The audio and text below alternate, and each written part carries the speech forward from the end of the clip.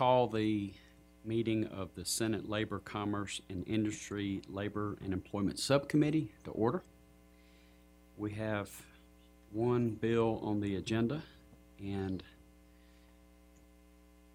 as you may know, this subcommittee operates on Oconee time instead of Senate time, so we're going to start on time. Senator from Williamsburg, is in agreement with that.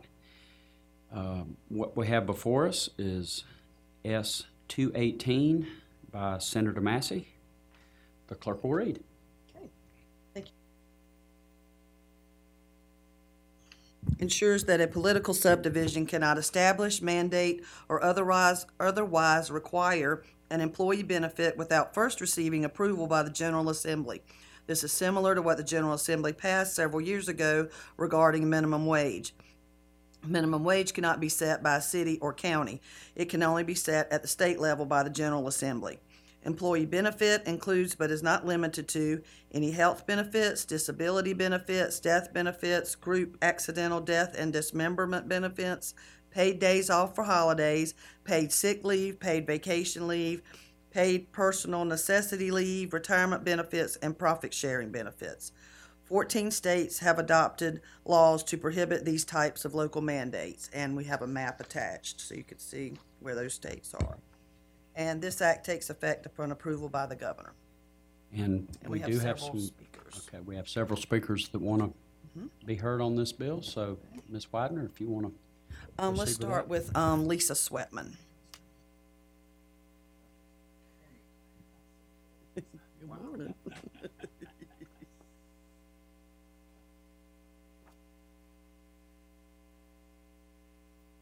Can you hear me?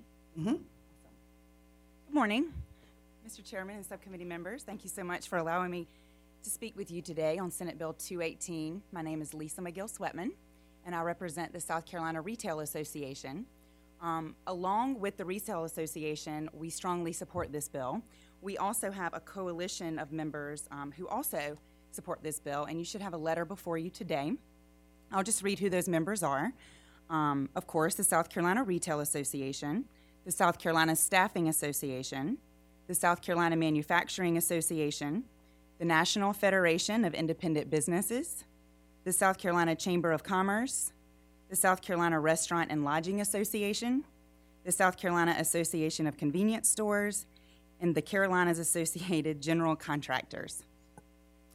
Like Ms. Widener said, this bill would simply prohibits a political subdivision from mandating that a locality mandate an employer to do paid sick leave or any other benefits. What this bill would do is it would ask the General Assembly to approve any of those measures in this state.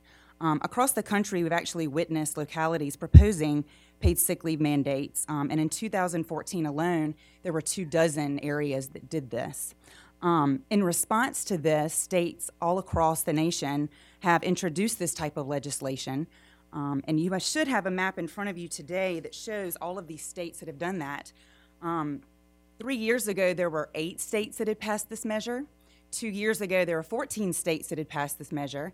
And I'm happy to report today, if this is the map that you're looking at, that there are 24 states that now have actually passed this legislation. And I would point to, obviously, South Carolina looks like sort of an island of its own down there. So unfortunately, right now, we could be a targeted state for something like this to take place.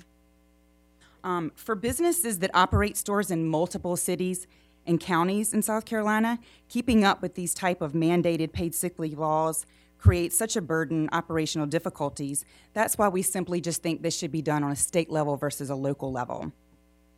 And especially in an economic climate like we have today, small business owners have the ability to offer more competitive benefits to their employees with a package that's consistent and uniform for across the state.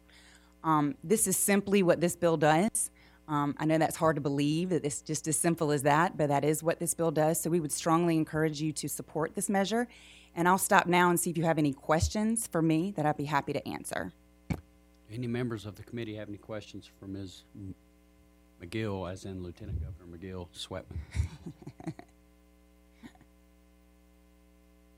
Hearing none, Ms. Widener, who else wants to speak on this bill? Thank you.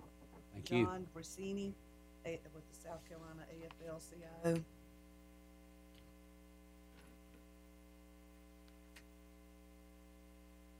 Mr. Chairman, members of the subcommittee, good morning.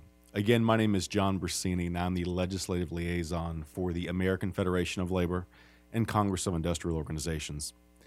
As I'm sure will come to no surprise, we strongly oppose this particular bill for a number of reasons. The first being, at its core, this is actually an erosion of home rule. And it seems that S-218 is an ALEC bill that is attempting to preempt and provide a solution for a situation in South Carolina that does not exist.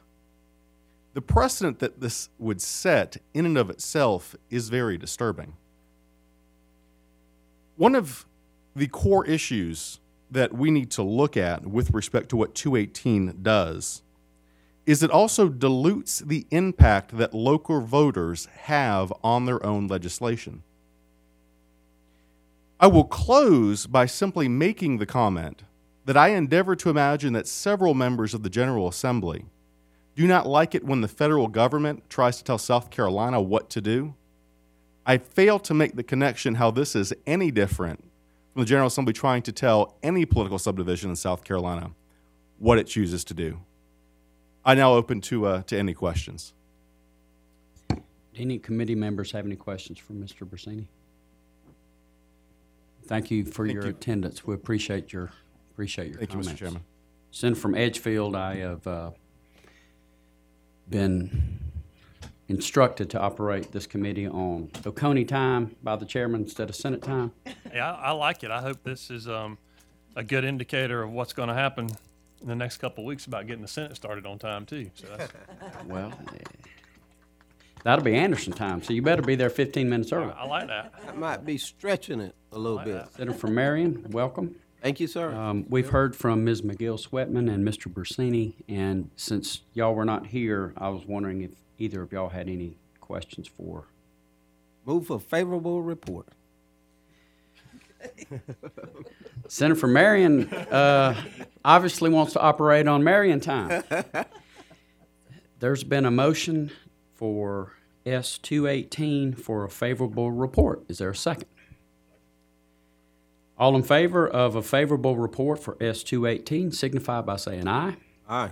Opposed? Senator from Edgefield, you missed all the speakers. I just want to make sure they know that. Okay. I like Mary. Yes, sir. Senator from Dorchester. We'll take that as noted. Thank you. The question is favorable report for S-218. All in favor signify by saying aye. Aye. Opposed? And the ayes have it. And we now stand adjourned. Gee. Mr. Chairman, you really